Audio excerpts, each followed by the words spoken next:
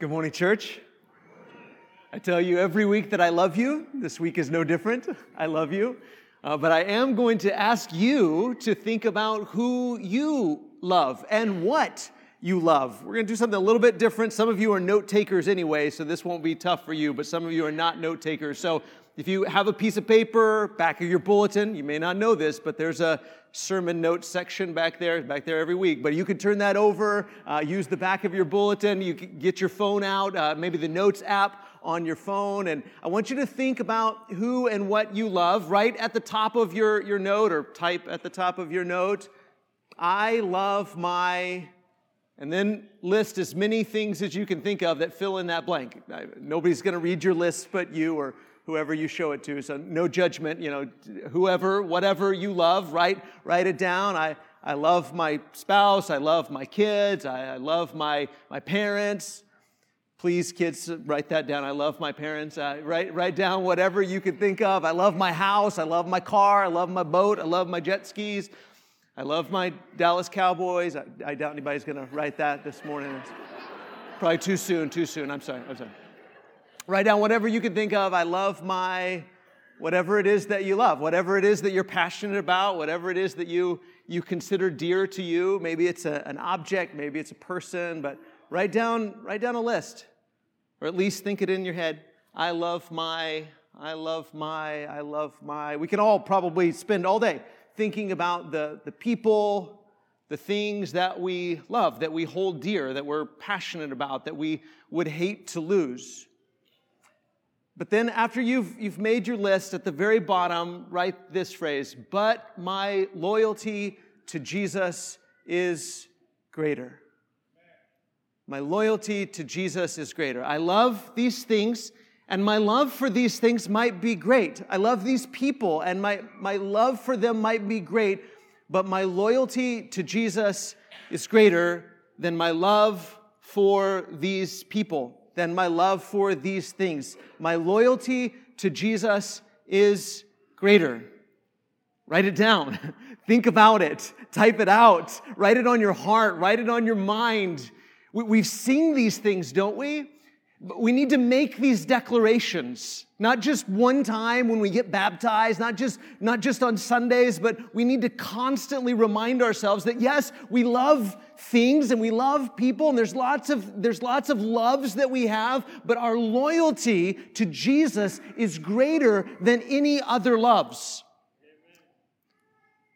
But then we have to wrestle with the question, is that true? Is it true? I mean, is it really true? We want it to be true. We declare it to be true, and we want to live into that idea. But is it really true? Is your loyalty to Jesus greater than your love for blank?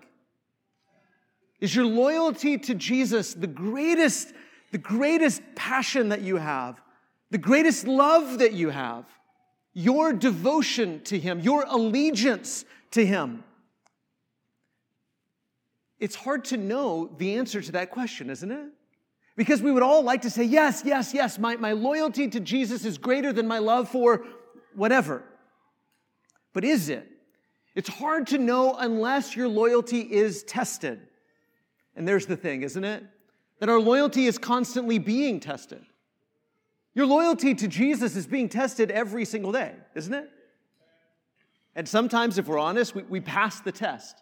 We prove that our loyalty to Jesus really is greater than our love for whatever. But sometimes, if we're honest, we fail that test, don't we? Our loyalty is tested, and we fail the test of loyalty. And I would say this, few things test our loyalty like losing what we love. So don't you think about that list that you just made, whether it's in your head or on your phone or on that piece of paper. And I want you to think about it not just right now, but I want you to think about it throughout the day, think about it throughout the week, and ask yourself, if you lost those things, maybe not just one of those things, but you lost all of those things, like Job, would you still be loyal to Jesus? Because it's one thing to be loyal when everything is is going well. In fact, sometimes we can use our loyalty to the Lord as a means to an end. And we can think, I'll be loyal to the Lord if He gives me this stuff. I'll be loyal to the Lord as long as I have the blessings in my life. But if I lost those things, would I still be loyal to Him? Would I still see the point? Because history is filled with people who, when they lost the things they loved, when they lost the people that they loved, they said, what's the point? What's the point in being loyal to Yahweh if I lose what I love? What's the point of being loyal to Yahweh when everything's falling apart? What's the point in being loyal to Yahweh if He's not going to keep me from losing this stuff? If He's not going to keep me from losing the people that I love? And so it's incredibly difficult to be loyal to Jesus when you lose the people and the things that you love. That loss, that moment of loss, that time of loss, that season of loss will test your loyalty. And maybe you're going through that right now. Maybe you've been through that in the past. But I guarantee you, all of us will go through that in the future. We will have a season of loss. Maybe it's the loss of a job. Maybe it's the loss of a loved one. Maybe it's the loss of just the life that you know. Maybe it's the loss of a dream. Maybe it's the loss of your hopes, your expectations, what you thought was going to happen. And then something happens and you realize that's gone forever. I'm not getting that back. Now I'm not going to have that dream. I'm not going to have that expectation. I'm not going to have that job. I'm not going to have that career. I'm not going to have that life that I had before or the life that I wanted and I dreamed about. It's gone. And that season of loss will test your loyalty. Our loyalty to Jesus is constantly being tested by life. Life tests our loyalty. And I want to talk this morning about 3 different people. We're going to talk about Abraham. We're going to talk about a guy named Habakkuk, a guy named Paul, and talk about how their loyalty was tested and what we can learn from them. So let's think about Abraham for just a second. You may or may not be familiar with the story of Abraham, but Abraham was already an old man when he was promised that he was going to have a son, and that his son was going to be the one through whom God was going to bless the nations. That through this son, somehow, the promises that God made to Abraham, through this son was going to come the blessings. We eventually find out it would be a long time coming, wouldn't it? It'd be a long time coming. But through this son, the blessings were going to come to Abraham and to Abraham's family and to all the nations of the world were going to come through this son. And Abraham waited, and he waited, and he waited, and he waited, and he waited till he was 100 years old. And finally, when Abraham was 100 years old, after all the natural expectations were gone, he was as good as dead. And then finally, God brought Isaac into the world. And God fulfilled His promise. But then, when Isaac was grown a little bit, we don't know how old Isaac was when this happened. Some people even suggest that he might have been even in his 20s. Josephus said he was 25. I don't know, I counted that number, but Isaac was already grown, and there's no way to quantify how much Abraham loved Isaac. I mean, as a dad, for sure, loved his son. But this is the son he'd been waiting for. This is the son, not only that he had been promised this son, but the son through whom other promises were going to come true. And God, who doesn't lie, and God, who doesn't break His word, and God, who keeps His promises, had given him this son, and this son was the one that Abraham had been waiting for. All of his hopes, all of his expectations, all of his desires, all of his faith was tied up in Isaac. To say Abraham loved him would be an understatement. And then God said, take him, this son that you love, the son that I've promised you, take him to Mount Moriah and offer him there as a sacrifice to me. And the text doesn't say that Abraham argued with God or said anything back to God. He takes Isaac, he takes a couple of servants, and they go towards this mountain. And they get to the mountain. Abraham and Isaac go up onto the mountain. They get up there. He ties up his son. He lays him on the altar. And he raises his knife to kill his son. And just then, God stops him and keeps him from sacrificing his son. But Abraham was willing to do exactly what God told him to do. So if you have your Bible, look at Genesis chapter 22 and verse 12. Here's what God said to Abraham. Do not lay your hand on the boy or do anything to him, for now I know that you fear God, seeing you have not withheld your son, your only son, from me. Abraham's loyalty, Abraham's faith was tested, and Abraham passed the test. Was Abraham perfect? No. But he was loyal to Yahweh. He was loyal to God, even if it cost him everything. That's the question. That's the test of loyalty. That's what we're pledging. That's what we're declaring. That's what we hope is true of all of us, that I will be loyal to you, Jesus. I will be loyal to you, God, even if it cost me everything. And Abraham didn't just say it. He lived it out. When that which was most precious to him was threatened to be taken away. Listen to what the Hebrew writer says, Hebrews chapter 11, verses 17 through 19 about the story. Here's what the Hebrew writer says. This is the text we've been working our way through the last couple of weeks. The Hebrew writer says, by faith, that is by allegiance, by loyalty, by commitment, this trust, this loving trust in God. By faith, Abraham, when he was tested, offered up Isaac. He offered him up. And he who had received the promises was in the act of offering up his only son, of whom it was said, through Isaac shall your offspring be named. Now, I don't think God is singling you out like this to test you. But I do think life will test you this way. Life will test you this way. It tests all of us. Life is filled with loss, and every loss you experience will test your loyalty. Every loss that you experience will test your loyalty. Will you keep loving him? Will you keep being committed to him? Not just during the times of abundance, not just during the times of gain, but during the times of loss? And this was the one to whom God made all of these promises, to Abraham and about Isaac. Now, the things that we lose, we don't typically have promises attached to them that way, do we? Sometimes we think we do. We think all of our hopes and all of our expectations and all of our dreams were promised to us by God, and they weren't. We just kind of have drawn those conclusions in our mind. But how would we respond if we were Abraham in a situation like this? If God said, hey, you know the son I promised you?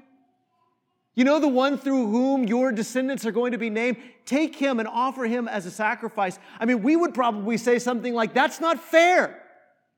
That's not fair. You wouldn't do that to me. You're not that kind of a God. You wouldn't do this. You promised me. Who do you think you are, God, taking away the thing that you promised me? Taking away the one that I love? Who do you think you are? You can't do this to me. You promised. But here's what Abraham thought, according to the Hebrew writer, verse 19. He considered that God was able even to raise him from the dead, from which, figuratively speaking, he did receive him back. Even in that moment where God told him to do this thing, this horrible thing, And even in the moment where he was about to do this horrible thing, he had this knife in his hand to do what was unthinkable. He said, God is still a God who keeps his promises.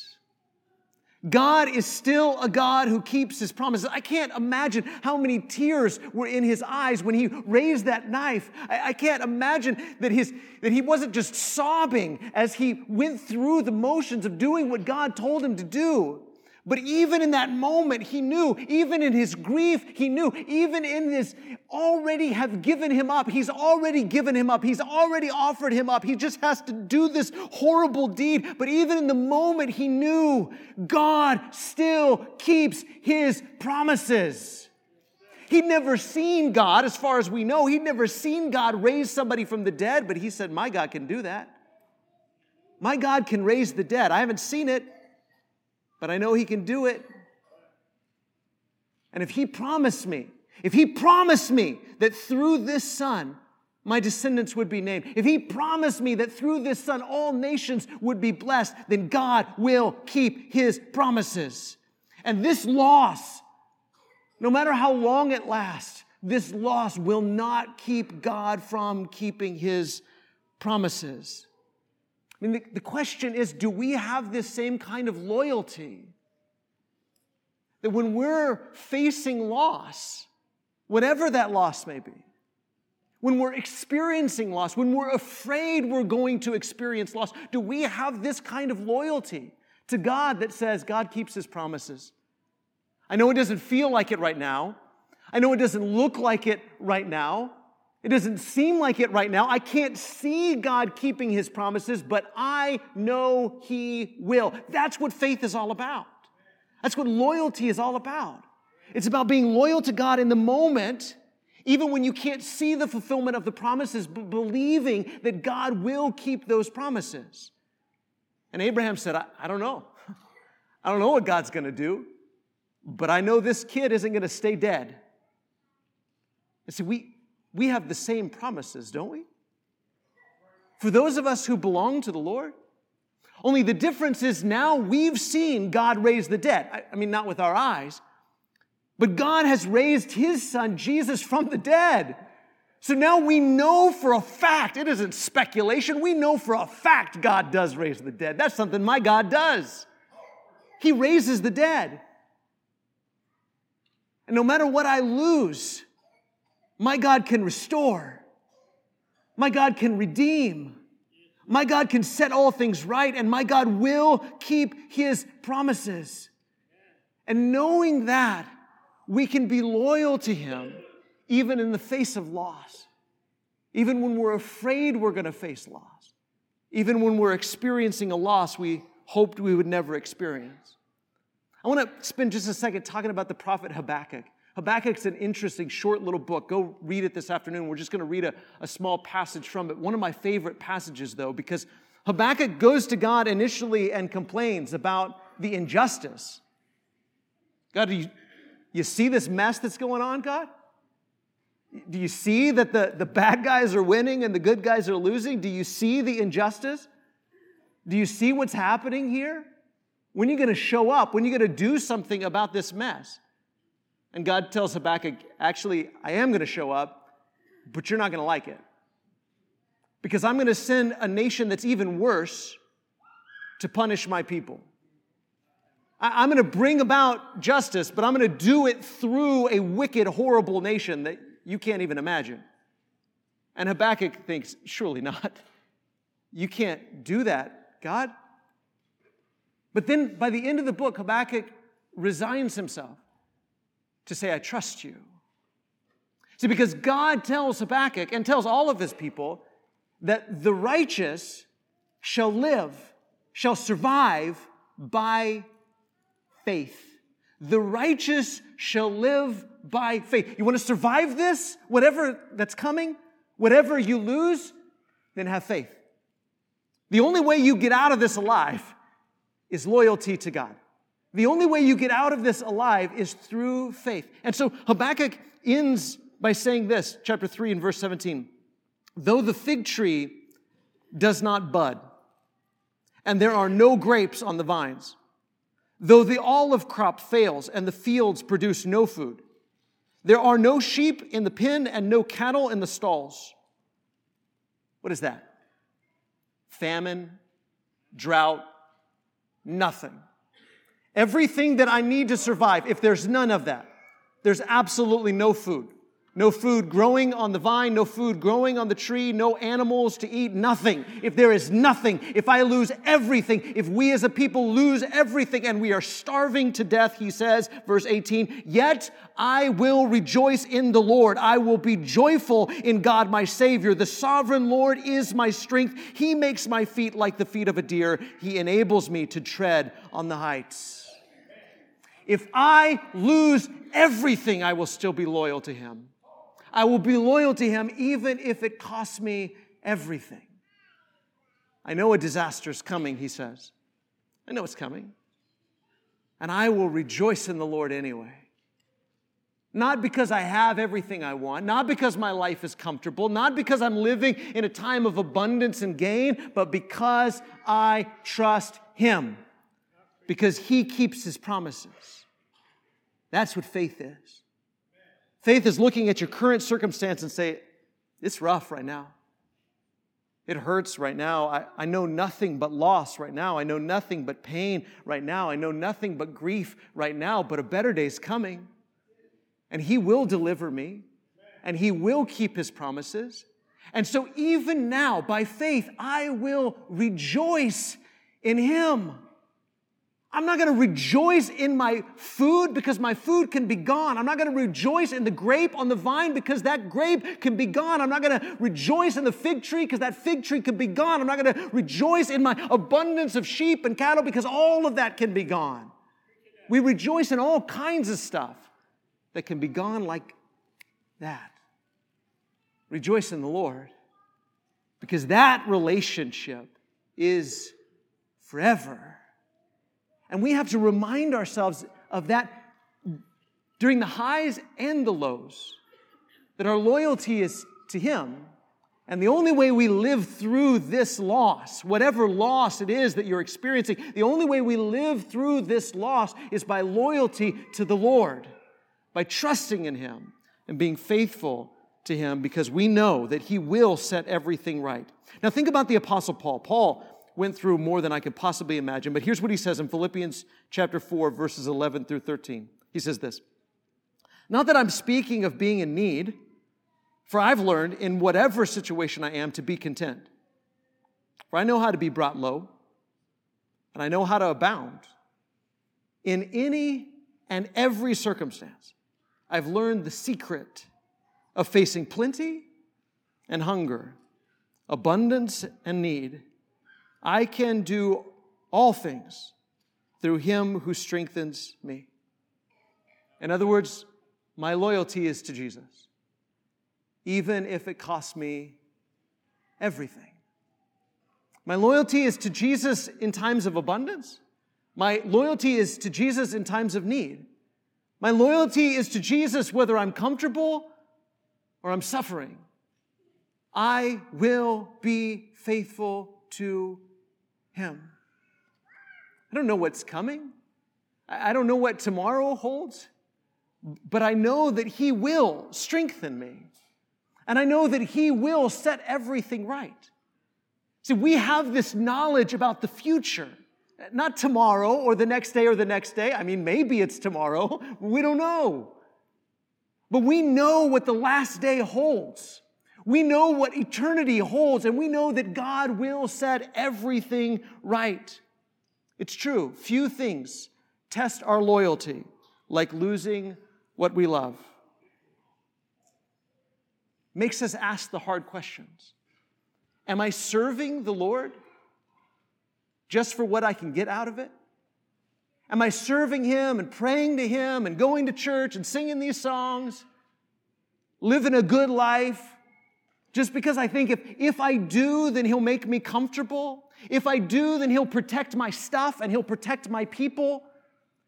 Am I serving him just so that I don't experience loss? Or would I love him through the loss? Would I be loyal to him through the loss?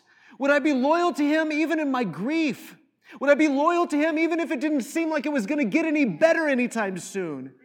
Would I love him and be loyal to him no matter what comes, no matter what I experience, no matter what I lose? This is the story of Job, isn't it? Even if I lose everything, will I say, I'm going to wait on the Lord. I'm going to wait on the Lord. I don't get it. I don't like it. I didn't ask for it. But I'm going to trust him. I'm going to trust that he's going to set all things right. Here's the promise. For those who are loyal to the Lord, no loss will last forever. Isn't that our hope? No loss will last forever. I won't live in loss forever. You won't live in loss forever. You won't live in grief forever. God will wipe away every tear from your eyes. For those who are loyal to the Lord, no loss will last forever. Job experienced loss. Job experienced a loss I can't even imagine. But his loss didn't last forever. And that story is preserved for you and me so that you will know that you may have days like Job, where you lose everything or you feel like you've lost everything. But be loyal to the Lord, and no loss will last forever. This is what loyalty is. Loyalty isn't just, I'll be good to God as long as I can see his benefits, as long as I can see the good things, as long as he protects my stuff. Loyalty is, I will be loyal to him. I will be faithful to him. He has my allegiance, even if it costs me everything. You see, because this is what Jesus did for us. We are saved by faith. That is, we are saved by loyalty. But not just saved by our faith or saved by our loyalty. We are saved by his faith. We are saved by his faithfulness. We are saved by his loyalty. Because that's what Jesus did for us, isn't it? He was loyal to his Father. He was loyal to the mission. He was loyal to Yahweh, even if it cost him everything. And it did. They killed him for it. But no loss lasts forever. And God did not forsake his Son, but raised him from the dead, so that you would know that if you take up your cross and follow Jesus loyally, then you are saved by his loyalty, you are saved by his faithfulness, and you are saved by being loyal, by learning to be loyal to the Father. The way Jesus was loyal to the Father, the way God has been loyal to his people. Be loyal to him in response.